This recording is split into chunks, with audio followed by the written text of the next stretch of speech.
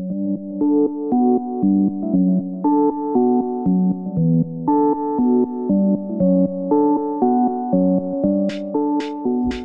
howdy. Welcome back to I Don't Know. I'm Gabe Garber, your host, as usual. And breaking with the recent trend, I am unaccompanied this week. So we are reverting back to the original formatting of a solo, rambly exploration of some topic that may or may not have been decided on beforehand. If you enjoyed the conversations I had with Chelsea and Clay, so episode 6 and 7, respectively, no worries. My goal is to continue to have guests on throughout, and I've got a big list of friends and stuff that I'm hoping to call on. Right now, it's just kind of the logistics of it all, sorting out timing, scheduling, and all of that. So stay tuned for more of that content. And in the meantime, I do want to make sure to kind of maintain some momentum with these one-man shows, I guess. I'm even noticing, having taken a few weeks off of running this on my own, that it feels a little bit awkward to get back into it and to get out of my own way while I'm doing this. So bear with me. That's maybe a message more for myself than anyone else. But yeah, so I have also noticed that, taking the opportunities to speak with Chelsea, speak with Clay as they came up was a good idea for me, but it's also meant that I'm essentially stockpiling ideas that I want to explore. And the thing about having the list of topics or themes, it's nice to have. At the same time, the generation of those ideas vastly outpaces my ability to hop on and record my thoughts and ideations. So I'm realizing that I'm amassing a lot of ideas, and sometimes the thought and the energy that propels that into my mind is hard to tap back into at a different time. So I'm doing my best to document those and trying not to be difficult on myself, but also what I'm noticing and recognizing is that just because I have them kind of stored doesn't mean that they're accessible on call or, at whatever whim of my own I have. So it might not be as easy to access the underlying motivation of a particular topic at a particular time. So it's hard to rely on those in any specific manner. But I guess the idea is just I'll keep jotting them down, and hopefully at some point through the process of revisiting them, one of them will strike up an energy within me that will compel me to hop in here, record some thoughts on it, and yeah, we'll just go from there. So I've had similar experiences within writing music where, sometimes really getting that first initial sketch is all I can really get down at that point in time. And at a certain point of kind of losing a bunch of those by not having a system in place to capture even the basic sketches, I was stressing myself out by kind of losing these ideas or missing them or letting them kind of slip away. And what I've found in the intermediate phase was, okay, if I implement a system of capturing that sketch, I don't have to worry as much about forgetting them or letting them slip away in that sense. But what I end up with very quickly is a stockpile of sketches that need more, in this case, it might just be an idea or a phrase or a concept that I heard somewhere and want to explore further and flesh them out. So the idea for this, it's not like I'm just coming on here and listing out phrases at a time without expounding on them. So they all require a bit more processing. And the requirements for running that process of expanding it are steeper than maybe getting that initial sketch down. And so that makes it a little difficult, especially as the sketches pile up, then I'm faced with recognizing like an ever-expanding pool of essentially unprocessed ideas and concepts. So it's a workload, there's a bottleneck there. And yeah, I don't know, I guess I'm just kind of struggling with that a bit. It's a good problem to have, I guess, but it shows me that there's maybe an imbalance of organized kind of production and it's again on the logistical side of things, that until I create enough time and capacity to sit down and read through the list, find something that speaks to me at that point in time, enough to run that process of expanding and exploring like I'm doing now, to the point that it's, worthy of releasing. Until I can build that process up and solidify it, kind of stabilize it, then I'm constantly going to be in that state of generating much more sketches than I'm able to keep up with. And so without turning off that capture mechanism entirely, because I think it is important when ideas come to have some system in place that allows me to jot them down if I think they're important enough, I'm still stuck in the position of needing to run the more in-depth process and more time-costly process of doing this in some form or another. So I've had the experience of that with some musical things, especially within Oxy, of capturing the initial sketch, the initial idea, so that I don't forget it. And then because of time constraints at that point in time of capture, not really being able to hop on and ride the wave entirely and see it all the way through. And it can sometimes feel like I've abandoned ideas, but I know from experience that the value of capturing them, even in the sketch form, is that at some point in time later on, I might revisit it and it might spark that same energy, or I might, for whatever reason, things might align to where I might hear an idea that I sketched out a year ago and it's just the basic sketch, but then for whatever reason, the headspace that I'm in when I hear it random day, a year later, compels me to jump in again, and I have the time, I have the energy, I'm in the right headspace to capitalize on that and finally work my way through that process. So I'm finding myself in a similar situation here with the podcast, with the concepts that I want to explore. The idea machine, the sketch machine is running full capacity, so to speak. And I mean, again, it requires less. Like, that's just kind of the default mode that I'm operating in. If I'm doing dishes or, taking in information, whether it's other podcasts or movies, music, books, etc., conversations I'm having, I'm generating ideas and certain things stand out. So it's important to me that I continue to sketch those whenever I need to, whenever something pops out at me. But what I think I'm realizing is that I might need to dedicate a bit more of my resources of time and energy and attention towards running some level of process of reviewing these things and potentially running them through the full gamut, sitting down, recording, exploration of them. And sometimes you got to just let go of ones that no longer speak to you at all, or at least find a way to prioritize them. But that's even another kind of slippery slope that I contend to get caught up in, which is the organization of the sketches and getting hung up on what's the right way to arrange these things that are kind of just lying in wait, waiting for me to pick it up and run it through the process. Getting too caught in the weeds of organizing, I've found, is also a way of maybe avoiding the bigger process of sitting down and exploring, fleshing out the ideas. That requires much more kind of focused attention, and, even writing stuff down is helpful. Taking time to open-endedly write helps flesh out a lot of the kind of fuzzy details and stuff and make connections that I otherwise wouldn't if it's just sitting in its purest sketch form. So I'm saying all this now as maybe just an accountability, a commitment to being more accountable to myself, to running some of these intermediate processes, and hopefully with the idea that it'll help kind of pass some of these sketches into the next phase and kind of start chipping away at the backlog.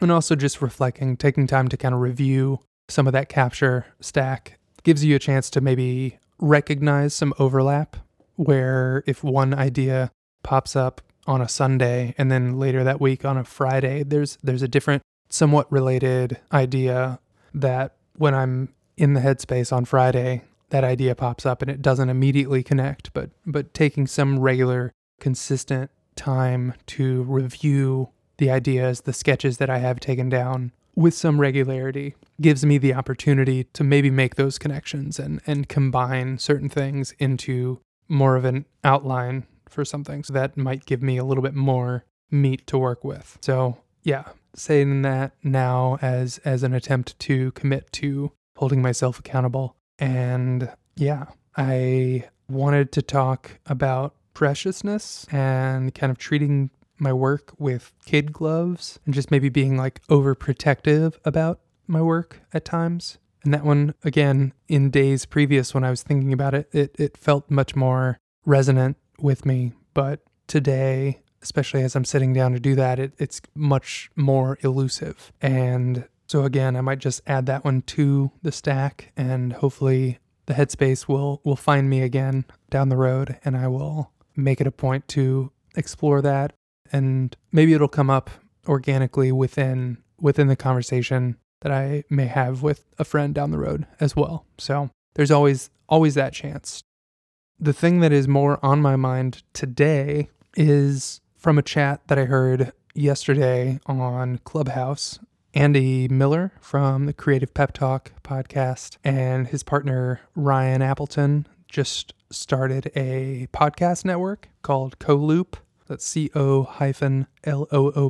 co-loop.co online. So you can see the full lineup, but they hosted a room within Clubhouse to talk about the future of creative podcasts in general, storytelling kind of being one of the main topics that was covered. One of the shows on the network is called You Are All Storytellers. Let me make sure that that's right. Oh, You Are a Storyteller.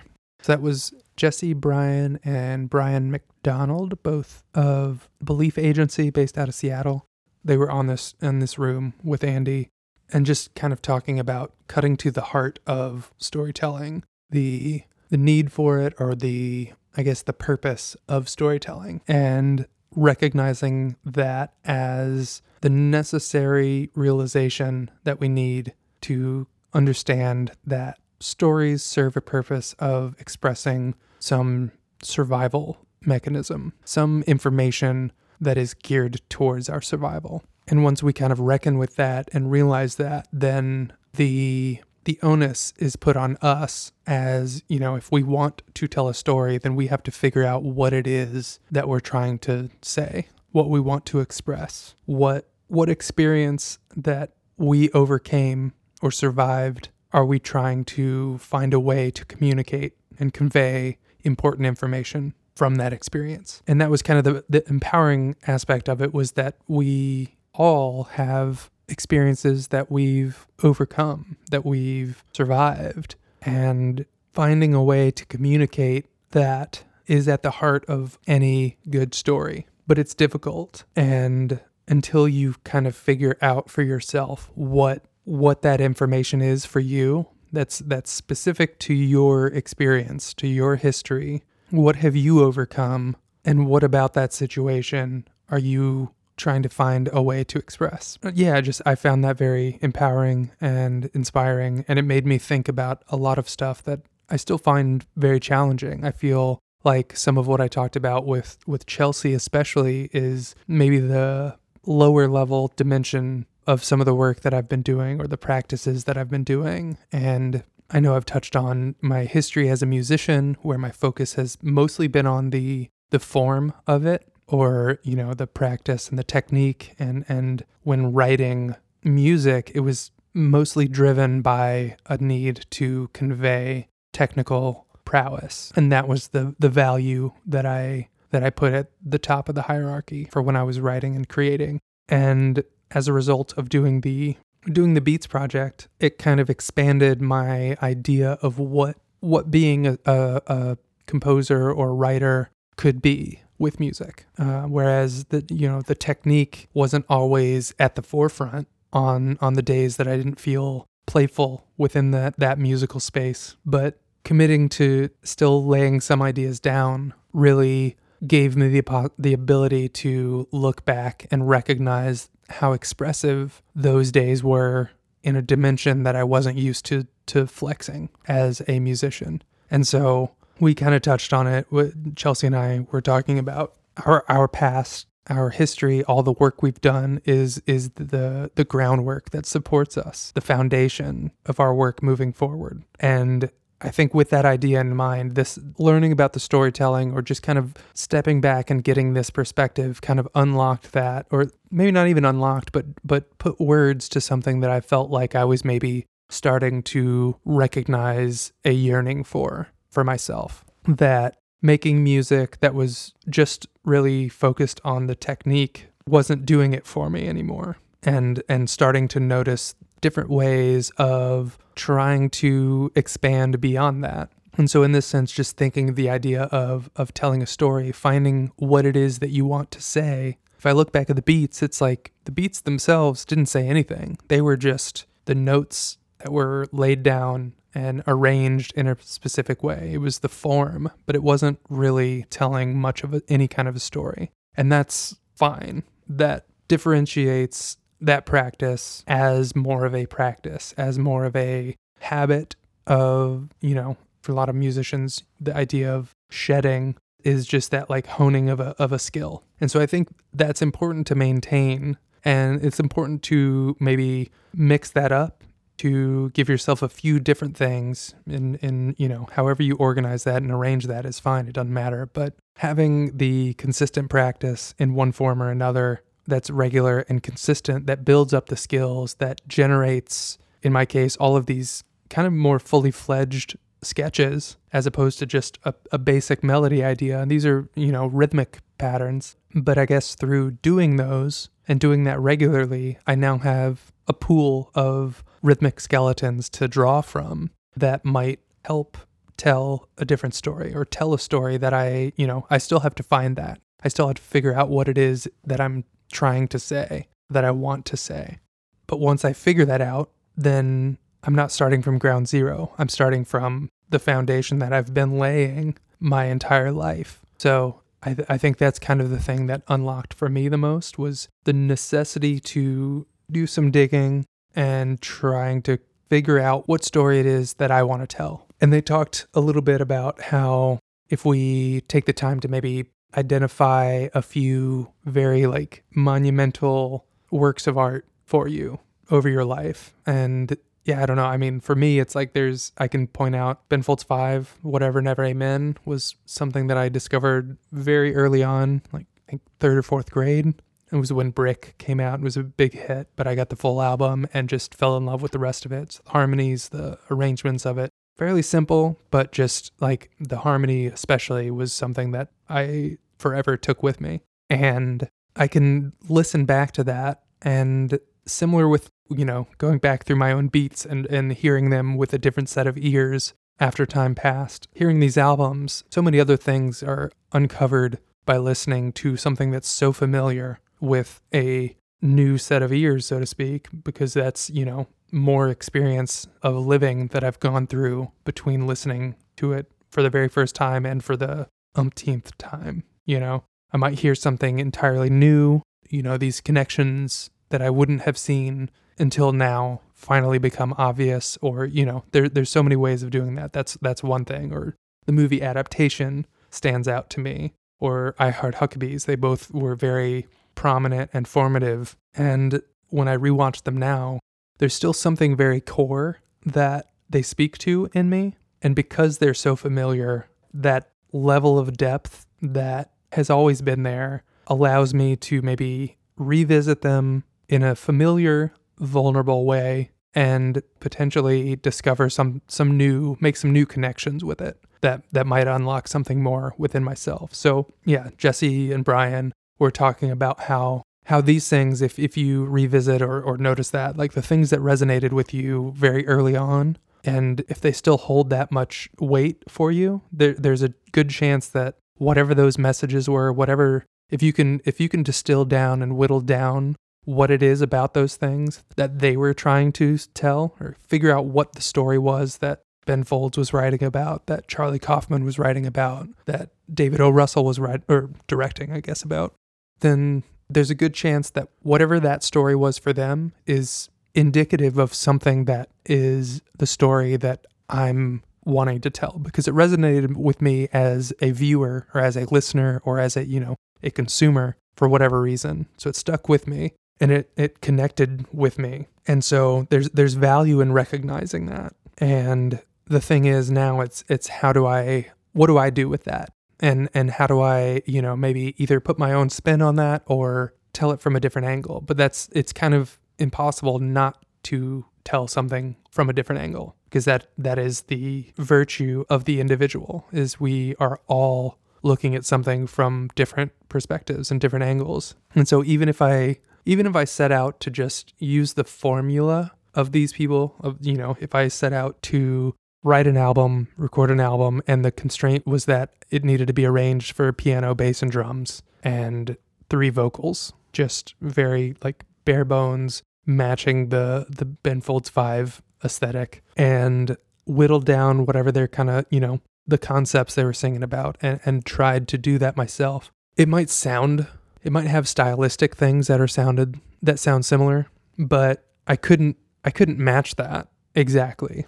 Or I guess, okay, for the sake of this comparison, let's just say I set out to like cover an album and do it as high fidelity as I could, and just wanted to match it. Do a cover album, tribute album, whatever it is. There's still going to be something distinct about my version of it. And so I guess that's kind of the thing. It's like I sometimes get hung up with the idea that I have to generate something entirely novel in order to satisfy my own needs, or like that's the standard I've set for myself, is to not only create something, but to generate something entirely new. And that's such a daunting task that I've found it to be so crippling at times. More often than not, it's crippling. It's, and that's such a dangerous standard to set, because it also misses the point that whatever similarities there may be, it'd be impossible for me not to inject something of my own into it. And that's the thing that's harder for me to connect with and access. But I think that's the thing that really, really kind of unlocks it and is more motivating or encouraging to just do it.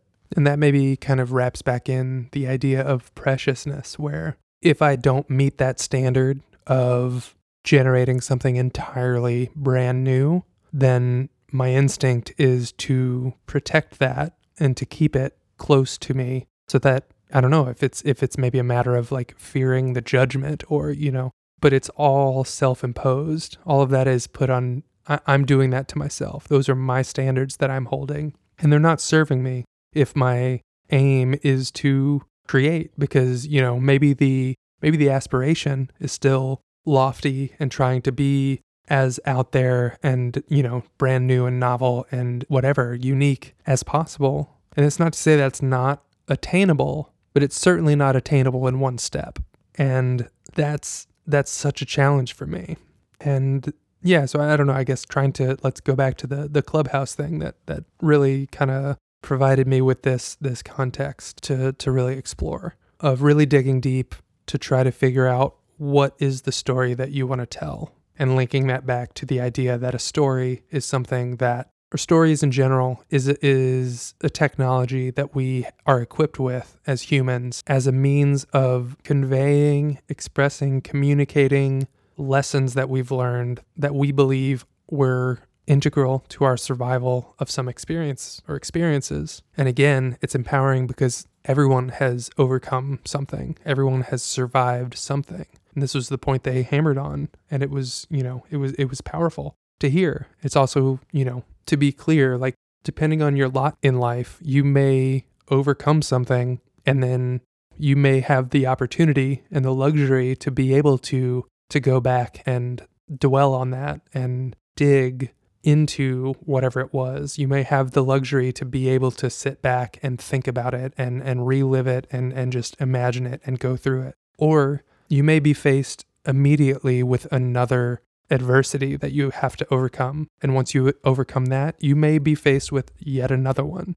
And that, I don't think anybody wants that life. And that's not to, so I guess I really only bring that up to acknowledge that there's so much fortune to be in a position to even take the time to look back and explore those situations. It's a privilege, honestly. And recognizing that, I think the way to take that is not to, flagellate yourself. It puts more of a burden on those with the privilege to find a way to make use of it. In this case, if it's something you overcame and you think there's value to sharing that story, then yeah, I think it's imperative that you do, because these all kind of have to come from specific experiences and your specific experience as an individual. Like, I think if you fail to tap into whatever specifics it was of your situation that you overcame, that you survived, it won't have as much depth and resonance for other people to grasp onto.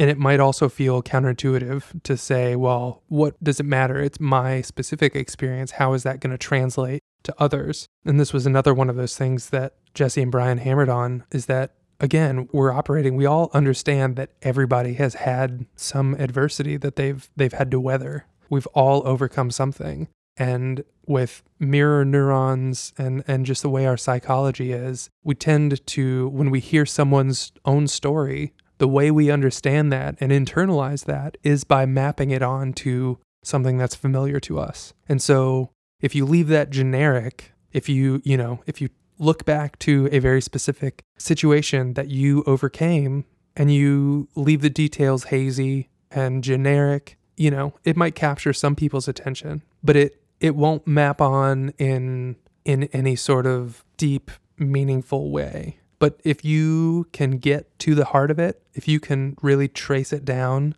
and this is the difficult part, because a lot of that, they also use the phrase, something similar to paraphrase. The antidote is often very near to the poison. And so, this to me was just like, you have to be willing to explore the dark side. You have to look at the darkness. You can't shut it out. You can't ignore it as much as you want to, as enticing as it is to ignore the darkest aspects of yourself. The closer you can get to that and poke and prod around and try to figure out that information that's the most valuable is the most specific to your experience. But it's the most valuable because of how specific it is.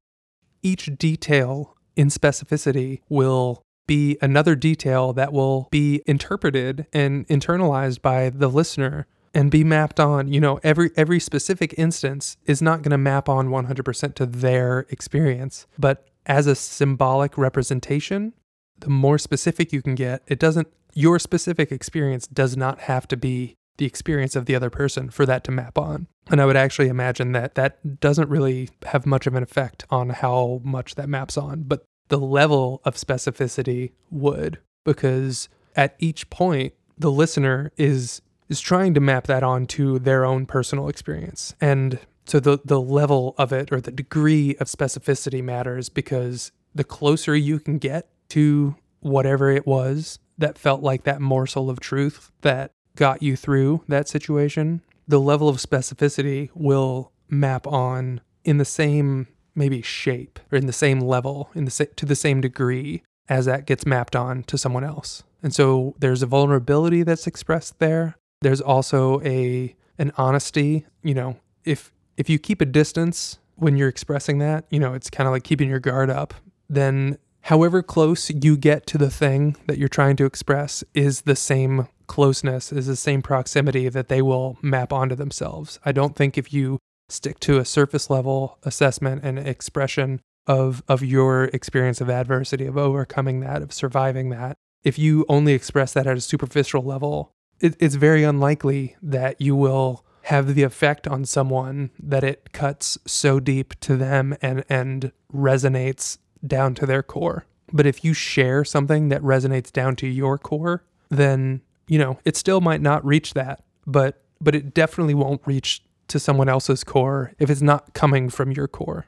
And that you're kind of establishing the boundaries of how deep that might pierce into someone else as they internalize your story and map it onto their own. So the deeper you're willing to communicate your own version of your story that you connect with, the deeper you go with it, the deeper the potential for that to be mapped on for someone else. And in contrast, the more superficial you remain if you try to tell the story and it's vague and it's ambiguous and it doesn't point to anything it maintains a distance in order to protect your own vulnerability. That's the extent of depth that you can expect to pierce the listener. No amount of internalizing and personalizing on their end could make up that difference. And so it's important to know what you're trying to convey, what your story is that you're trying to tell. And so I don't know, I'm kind of coming up on a hard stop now,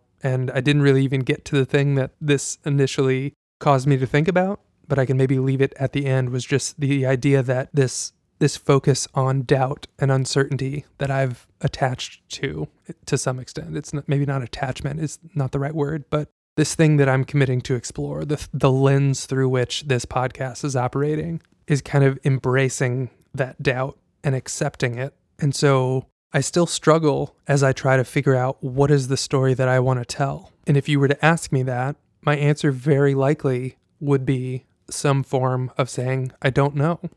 And what I'm starting to realize slowly is that whenever I say I don't know as an answer, whenever I'm asked that question, like what is, or if I ask myself the question, what story do I want to tell? And I respond by saying, I don't know. The association in my mind has, up until very recently, been that saying the words, I don't know, is not an answer. It is avoiding answering. It is an admission that I don't know. It is an absence of an answer to that question. And I think about the idea that what is a canyon? Is a canyon the contours of the mountain on either side? Two walls that are carved out of mountain. Is that the contour of that rock? Is that what a canyon is? Yeah, sure. Is a canyon the gap, the amount of air, the space between those things, whose boundaries are the same contours, the same, but inverted? Yes, that too. I guess the idea of a canyon for us is not only the contours of the solid mass, but it's also the contours, the inverse contours of the space between those two walls. And so I'm realizing that framing the answer, or framing the response, I don't know, as an absence of an answer, and holding myself accountable to, maybe feeling guilty of not being able to provide an answer, is the result that comes from that. But what I'm recognizing is that maybe that is the answer, and there's more, or maybe that it's both. I guess it's both an absence of an answer, but it is an answer in and of itself. And there is value in acknowledging that, which is what I'm attempting to do by having this podcast and naming it IDK. I don't know. I'm owning that. And it's, as I've touched on very early on, it's a tricky thing to find a balance that's healthy, because if you lean too far into saying I don't know, then that is just kind of an avoidance mechanism. It's an avoidance pattern, or a way to kind of a cop-out, I guess. And that you don't want to lean too far in that direction and dive headfirst into the abyss. And so it's a struggle, I guess, for me, is to find that balance, to figure out I am admitting to some amount of ignorance in answering that way. I don't exactly know what the story is that I'm trying to tell. And also, the story I'm trying to tell right now, or the story I need to tell right now, is one of not knowing and of doubt. And so the aspect of not knowing is what kind of motivates me to continue to look for answers to that question. But because there's things that I don't know, or I don't feel like I know enough to claim with any certainty, that doesn't mean that I have to abandon all that I do know, or the value that I have learned in accepting and embracing and owning that uncertainty. And so I guess maybe I'll leave it at that for this week. This was a little bit more long-winded than I thought, but actually feel like it was a lot of fun to explore. We'll see what it sounds like on the back end. But again, thank you all for tuning in, and I hope you can find something of value to this. And I guess, it would be remiss if I didn't shout out again, thanks to Andy Miller and Ryan Appleton for putting this on. But it was really thought-provoking. introduced me to new stuff that I'm excited to dig into. And yeah, so it was, let's see, Co-Loop Co. is the podcast network that they're starting. So Creative Pep Talk is what Andy's been doing for, I think, 6 years now, which is kind of insane. And then, yeah, some of the people on there, and I kind of totally just glanced over all of this, like Yoni Wolf from the band Y, and along with solo stuff, was also in the room talking about his podcast, The Wandering Wolf, where, he started it when he was on tour and would be visiting with friends and other musicians and artists and stuff and having conversations while he was on the road. Obviously, that's not been possible this last year, but he is, I think, rebooting that show, and that'll be on Co-Loop Network. And yeah, You Are a Storyteller with Jesse Bryan and Brian McDonald. This was my first time hearing of them, and it was just great. They talked about, the very first episode of their show talks about the most essential component of any story. It's called the armature. It's what holds everything up. The groundwork, kind of what Chelsea and I were talking about again. It's the foundation, and so I haven't even dug in yet, but I'm really excited to check that one out. I would recommend it even without having heard it. Hearing them speaking more casually within the clubhouse room was inspiring, and like I said, it was provocative in all the right ways for me. It put different words and allowed me to kind of reprocess some of the stuff that I've been dwelling on and trying to figure out for myself. And yeah, it was very valuable. So again, just shout out to all of those people. There's people I left off that I had no intention of doing that, but thanks Andy and Ryan for hosting it and putting it out there, and Yoni and Jesse and Brian for participating and sharing. So very valuable, and you should check them out. That's co-loop.co for the network. There's several other shows as well that I'm sure if they're anything as interesting as the rest of these sounded, they'll be great. So yeah, again, I'm just shifting to audio only here. I think that's just going to be the best bang for the buck for what I'm trying to do in terms of my capacities right now. And I appreciate it. You can check it out wherever you listen to podcasts. If you want to leave a review, it would be super helpful. But if not, just, do whatever. Listen, like, subscribe, do all those whatever things that, I haven't quite yet wrapped into a succinct tag. Thanks again for tuning in. I will be back next week, maybe with a guest, maybe not, we'll see. But again, as I said at the top, I do aim to have more people on because I find those conversations really, really helpful, really eye-opening. And again, it's just back to that idea of these different perspectives. By default, nobody can view the world from the same perspective as you can. And so there's always more to learn. And that's the exciting bit of embracing the unknown. And I hope to be able to explore that with friends, family, loved ones, strangers, whoever. I'm excited to hopefully get to share some space and listen to other people's perspectives. So until next time, I'm Gabe Garber, and as always, I still don't know.